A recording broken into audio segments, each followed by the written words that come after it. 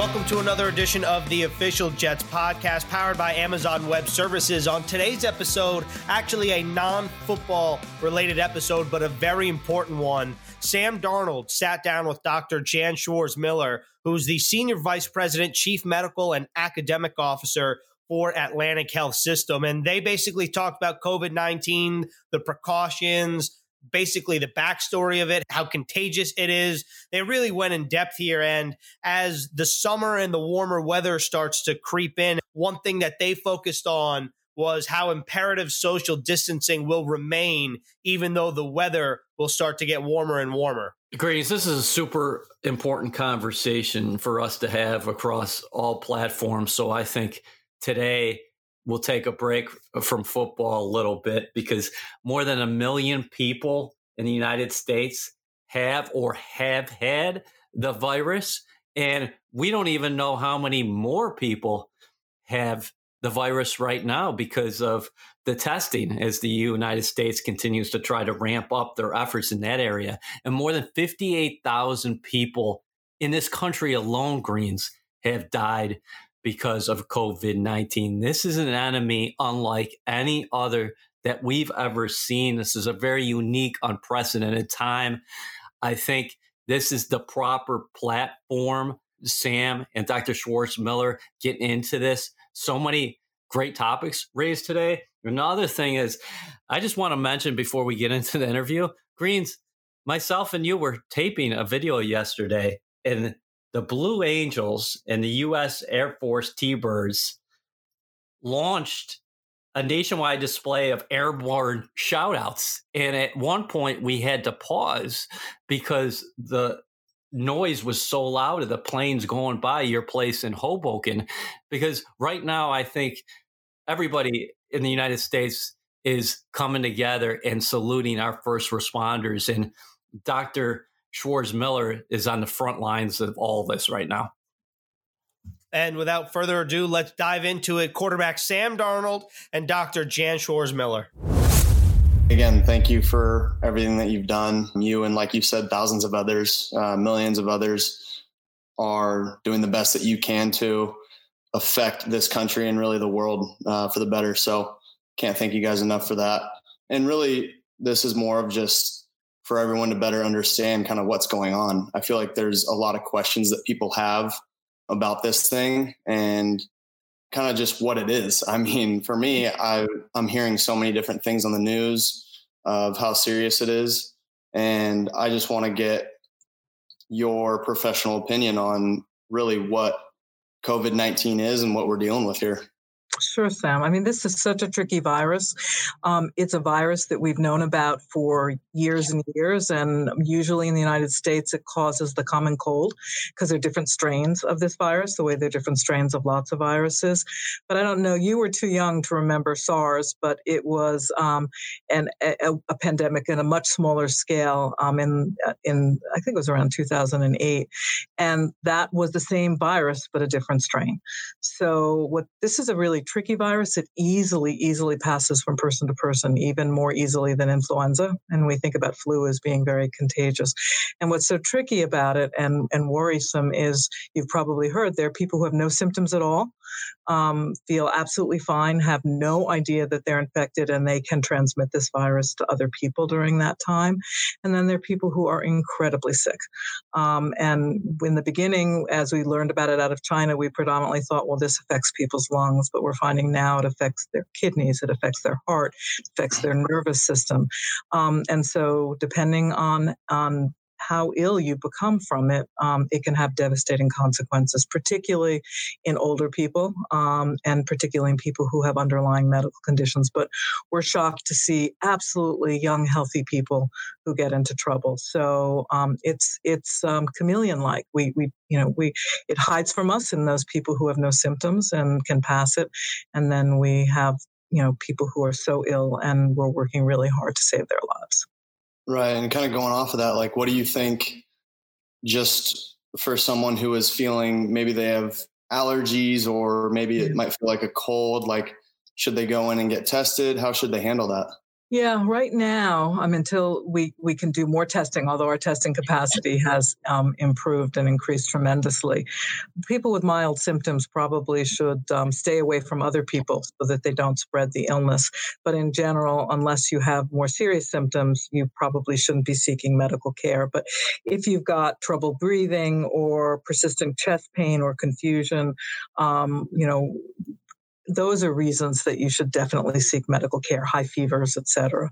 But people who have allergic type symptoms, it's hard to know whether they're allergies, particularly if you usually have allergies at certain seasons, versus whether or not they have something more serious. So I think doing what you should do when you're ill, which is basically not being around other people because you don't want to pass infections to other people. I feel like I'm sometimes confused on what I should be doing and what the right thing to do is because, for a lot of us, especially over a super long period of time, staying at home just by yourself it's hard to do, right? I want to go see my family. I want to see the puppy that we just got last year, so what should we be doing on a daily basis to kind of keep this thing in check and make sure that it doesn't spread? And just on a daily basis, I guess, what can we be doing to limit how this thing spreads? Yep, Sam, that's a great question. That's an incredibly important question, and it's the things that we've all heard again and again, but they're so key. So the issue of social distancing really is an important issue.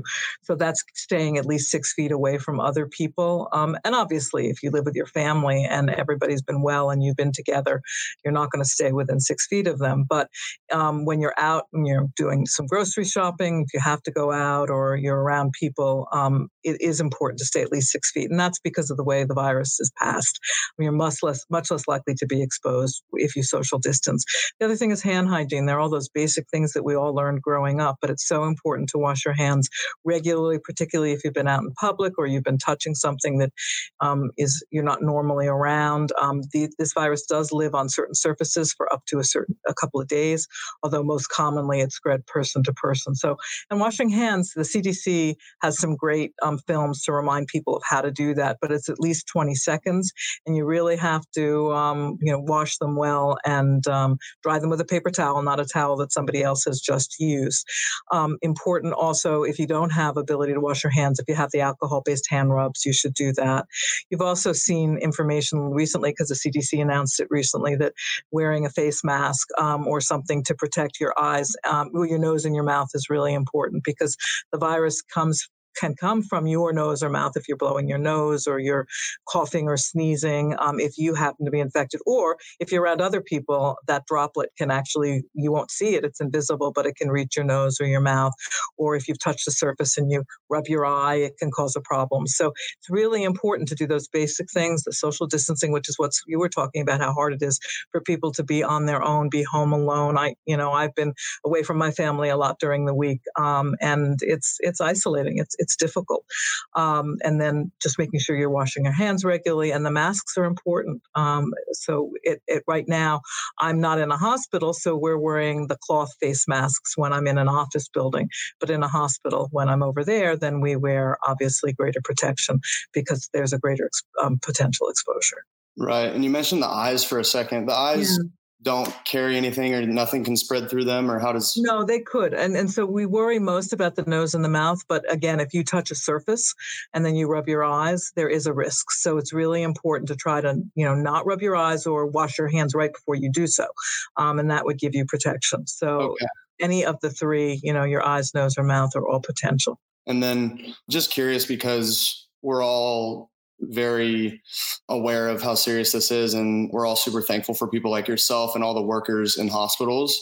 So I guess my question would be, how are you guys all taking care of yourselves? And, in the hospital, what are you guys doing to protect yourselves and each other from not getting infected? Sure. Well, I think the first and foremost is recognizing when somebody has symptoms that are consistent with COVID. So when somebody comes to a hospital, we have different paths that people enter the hospital. So people who are coming with symptoms that have nothing to do with COVID go enter our facility in one way, our emergency department.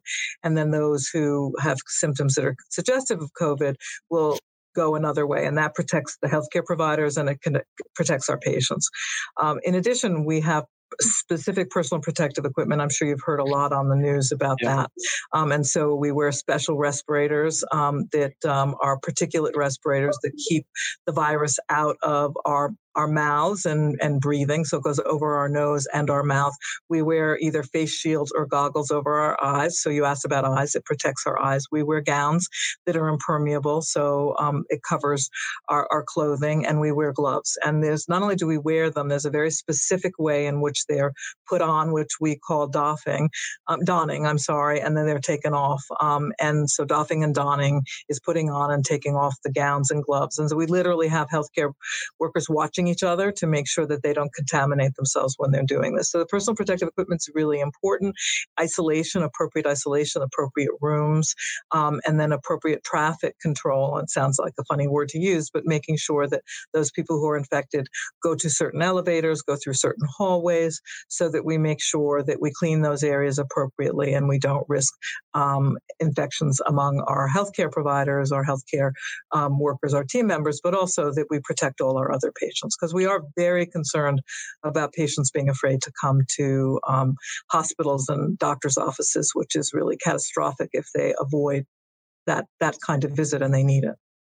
You mentioned certain ways to put on your gloves and your masks. There's something that can help kind of the public if they want to better protect themselves. And That's a great question too, Sam. So, masks can sometimes go over the ears, and there are instructions that on the CDC website on how you can make your own. And so there's like elastic that goes around your ears. So when you're taking them off, you want to take it off by the elastic. You don't want to touch the front of the mask that you've been exposed to outside. So it's really important it's removed carefully and taken off, and that it's washed regularly in a hot washing machine cycle and a hot dryer. So having a couple of these face coverings is really important so that you can keep them clean. You can make sure that you're not touching them as you're putting them on and off. And if you use a tie one, same thing. You want to take it off by undoing the ties as opposed to touching the mask itself. And would you say the latex gloves are kind of the best gloves to use right now? No, I don't think they need to be latex. I think they can be regular vinyl gloves. They could be nitrile gloves. They can be latex, whatever you would have available. They'll all do the trick. Okay, cool. And then I'm just curious on if you get hurt or something like that. I know a lot of people, if they have certain injuries that they might have needed a surgery for, I know a lot of people are putting those off because they don't want to get sick or they don't want to get other people sick. So kind of what are your tips for people who might have an injury or might need to go to the hospital for a different reason other than being sick? Yeah, this has been one of the things that's been so disturbing is over the past several weeks, we've been finding our emergency medical workers that go to people's homes when an ambulance is called have been finding, people who didn't call an ambulance soon enough. And so we've been seeing deaths that we think were preventable, not just COVID deaths, but deaths because people were afraid to come to the hospital. There's some things that can wait. If you need a total knee replacement and you've been waiting 6 months, and you don't have excruciating pain or you're not declining, there are many things that we can wait on and we will wait. But somebody who's been diagnosed with cancer, who needs that cancer surgery or an injury that is acute, which you were describing, they need to come to the hospital. They need to call their doctor. They need to get the care that is appropriate for them. So one of the things that's changed during this whole pandemic is there is a great deal of virtual care available. So it's not unreasonable, if it's not an acute injury, to call your doctor and say, what should I do? Or make a virtual care appointment. But if you're having chest pain or you've had a fracture or you've had an acute injury or you have a high fever, you've got to come to an emergency department. And we have worked incredibly hard not only to keep our facilities, and this is national, safe for our healthcare teams, people providing care, but for those people coming to the hospital. So certain ways hospitals, even though everybody's afraid of, there are patients with COVID there, certain ways they may be one of the safer places because we're working so hard to make sure that patients are in specific units if we're worried about them having COVID. They're not in the units where we're having our patients that we're not worried about being sick. And we're very vigilant about cleaning and the personal protective equipment that we wear. So that is one of the other, really potential tragedies that we're already seeing is people dying unnecessary deaths because they're afraid of the medical system. So I really encourage you and everybody else to really be vigilant about how you are. And if you're having the problems and you have an acute injury or you have chest pain, please, seek the emergency care that you need. So in terms of your family and potentially a family member getting sick, how should someone care for a family member that is sick, and how should they go about making sure they protect themselves and communicating that to other people? This is one of the really hard things about an infectious disease, and one that's easily spread, is that if you are exposed to somebody who's known to have COVID, you need to quarantine for 14 days. And quarantine means not that you have symptoms, but that you are in the period of time in which you might become infected. So it does mean, if you can, either being in a different location, or if you have the room, being in a different part of your house, trying to use a separate bathroom, having anybody in the house stay away from you, bring you food, and leave it outside the door and walk away, all things that are incredibly hard to do. But that 14-day period is the time in which you may become infected, and you have the potential for transmitting it to somebody else even before you have symptoms. So that's extremely important. And then for those people who do become ill but can stay at home, and 80% of the people with COVID are able to manage their illness at home, then they again have to isolate. And then we call that isolation, not quarantine, because they do have symptoms and they have to isolate from their family. And the duration depends somewhat on their underlying medical conditions, et cetera. So I don't want to give advice on that. It's much more important to talk to the doctor taking care of them, and asking the doctor to give them information about how long they should remain isolated. Well, it's interesting how isolation and quarantine are different. I would hear doctors like yourself talk about it on the news, and I fully wouldn't understand kind of what the difference between the two were. I thought they were just the same, but that's interesting to know. What about the summer and how we should adjust our behavior during a time when more people may be out, active, or returning to work? Yeah, I mean, part of this is going to depend totally on where you live, and how active the disease is. And what's very typical of pandemics, not that they're typical events, is that the virus will move from community to community. So just as the mid-Atlantic states have been particularly hit hard, as you noticed, I'm sure, by watching the news and reading the paper, it's going to be moving to different parts of the country. So giving general advice it will depend a great deal on where you're living and how active the virus is. But I think the same tenets we've talked about are key, and that's going to be harder and harder as the weather gets nicer, but also as it gets really warm in places and it gets harder for people to stay inside. So depending on the density of where you live, it's going to be easier or harder to get outside and stay away from people. And that's really ideal. If people are, if you have a backyard, you're in a great position and you can go in your backyard and enjoy being outside. If you live in an urban area, that's a lot harder. And so it depends. If things are really active and there's a lot of person-to-person spread, then we need to have people stay away from each other no matter what. And that's, we in New Jersey are living through exactly that situation where spring is beginning to come, and we are being asked to stay inside, except when we have to do specific things. And then we're asked to do all of those things that I've talked to you about already. So summer's going to be complicated. But we just need to, listen to what our public health authorities are telling us, and use our common sense, and really follow the advice that I've given today in terms of social distancing, hand hygiene, et cetera, and staying inside if that's what's indicated, even if it's beautiful outside or hot inside. Yeah, I think for people to fully understand how important social distancing is, and especially when the weather gets nice. I know out here in Southern California, the beaches are starting to open up, rules are starting to change. Like you mentioned, people want to go outside. So I think the biggest thing, and if you have any information, which you probably do, on kind of how fast this thing can spread and how dangerous it really is. If you have any statistics or numbers, just basic, super generic numbers that you could throw out at us. I'm not saying you have to scare us, but I think you might act a little bit different if you actually knew how fast this thing can actually spread. Yeah, this is a really highly communicable disease. I mean, it's really contagious. It's very easy to develop this infection. And so when I say something's more contagious than influenza, there is a term medically called R0, which is how many people can become infected by a person. And in the beginning, that was over 5 in China. Then it dropped to 2.6. And I've read different things in the country about that in the United States. And it really is dependent on exactly exactly the things we've been talking about, which is, and I feel like silly saying it again, but it does have to do with our behaviors. So this is a disease that for some people is going to be as mild as having a seasonal cold.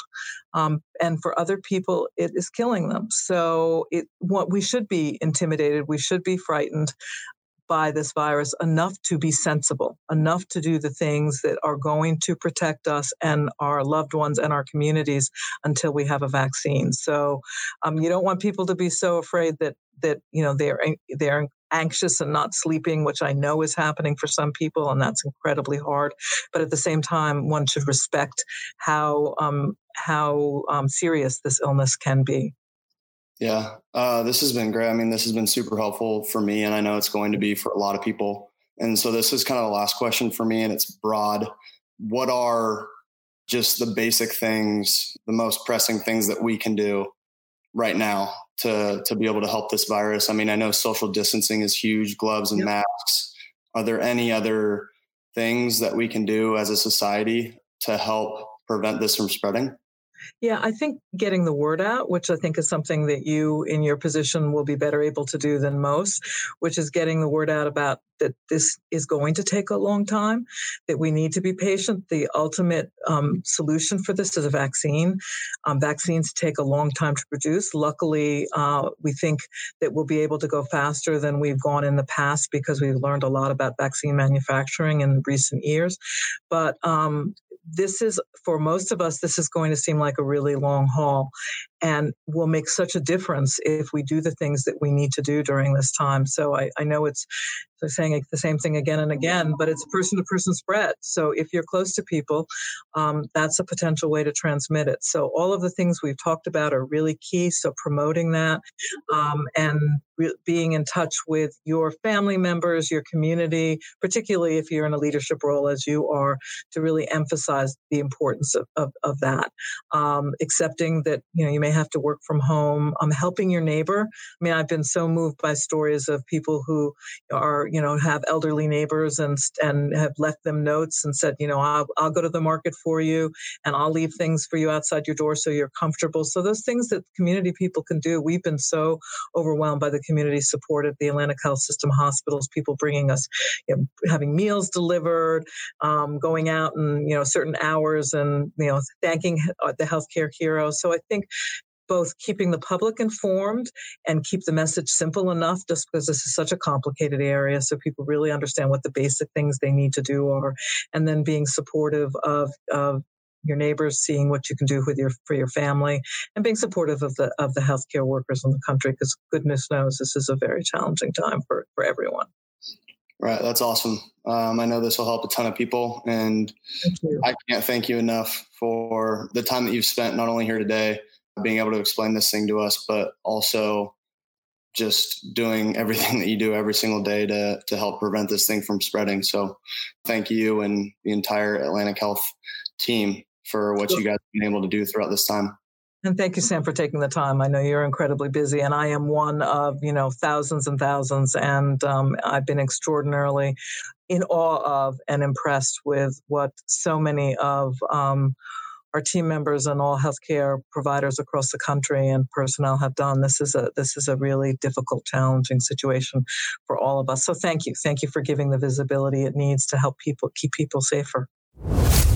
EA obviously really puts things into perspective when you hear Dr. Jan Schwarz-Miller talk about this virus. And just want to give a shout out to Sam Darnold for taking the time to do this. We know that he had a podcast in college, but this is obviously a very different nature. And for him to take time out of his day and for Dr. Schwarz-Miller to take time out of her day to talk about this virus, I think it really shows leadership on both of their ends. He's 22 years old, and his dad is a medical gas plumber in Southern California. So he's still going into the hospitals every day at Greens. So his pop's out there trying to help folks. And I think that's the message right now is how can we help people? Well, Dr. Schwarz-Miller said, hey, social distancing is so important. Wash your hands. If you do have these symptoms, Greens, like the confusion, chest pain, high fever, then go to the hospital. But if you have minor symptoms, that's where you're probably going to want to stay away from the hospital right now. The thing that's so scary, Greens, is that people can have this virus and not know it, while other people can get it, and in a matter of hours or days, they develop lung problems, kidney problems, heart problems, nervous system problems. And unfortunately, we've seen tens of thousands of people die. The good news is that, as of recently, the numbers seem to have started to plateau, which means that everything is trending in the right direction. What's going to happen when the country state by state reopens? That's going to take a long process to get to where we were in 2019 or 2018. Greens, something that Dr. Schwarz-Miller said that stuck out to me was, you should be intimidated and frightened enough to be sensible. And we all have to be sensible. And you just brought up a great point. I think everybody has been impacted. Maybe you don't know somebody who had the virus or has been hurt by it, but everybody has been impacted in some kind of way. There's so many people who are unemployed right now who've lost their jobs. There's so many businesses cutting back right now. Everybody in our country, for the most part, in the world, has been impacted by it. And this is where teamwork all comes into play. I know it sounds cliche, but we all have a hand in this, in getting healthy and getting better. While we pray for a vaccine, they're talking about 12 to 18 months. Hopefully that will be sped up, and hopefully we'll all be able to go watch Sam Darnold in a stadium sometime soon. But this just gives you a sense too of where he's at mentally, and he can look at the world just beyond football. I think sometimes people think of these guys as robots. No, well, he's the son of an educator. He's the son of a medical gas plumber, and he really cares about what's happening out there, and he has a platform. So I thought the conversation was great, and Dr. Schwarz-Miller was fantastic in terms of the way she broke everything down very simply. And we have so much to applaud as far as the people out there helping us on the front lines. And that even includes essential workers, man. There's so many people out there every day you think about. We never do this alone. Yeah, I think one of my favorite daily routines, or it's become a part of my routine, is hearing the cheers outside my window, everybody banging pots and pans and clapping for everybody on the front line. Greens, I think we would be remiss if we didn't mention the National Football League and the Jets. Very successful draft weekend for a number of reasons, but it shouldn't go under the radar that the National Football League and its fans raised over $100 million on draft weekend for COVID-19 relief and response. And the Jets and the Johnson family donated $1 million to local United Way agencies to help combat this pandemic. And then finally, they came back last week, right before the draft, Greens, and the Johnson family, the Jets, donated an additional $2 million to support COVID-19 relief response in New Jersey and New York. And those organizations are primarily focused on food insecurity, first responders, and regional relief. So once again, so many people to thank here. And most importantly of all, the people who are keeping us safe in those hospitals and are on that front line. No doubt about it. Make sure to keep cheering every night at 7:00. And if you want to find out more information on how you can help, make sure to check out atlantichealth.org and look for the hashtag Caring Together page. And that was our non-football podcast here on the Official Jets podcast, powered by Amazon Web Services. And EA and I back next week, Monday, breaking down each draft pick one by one.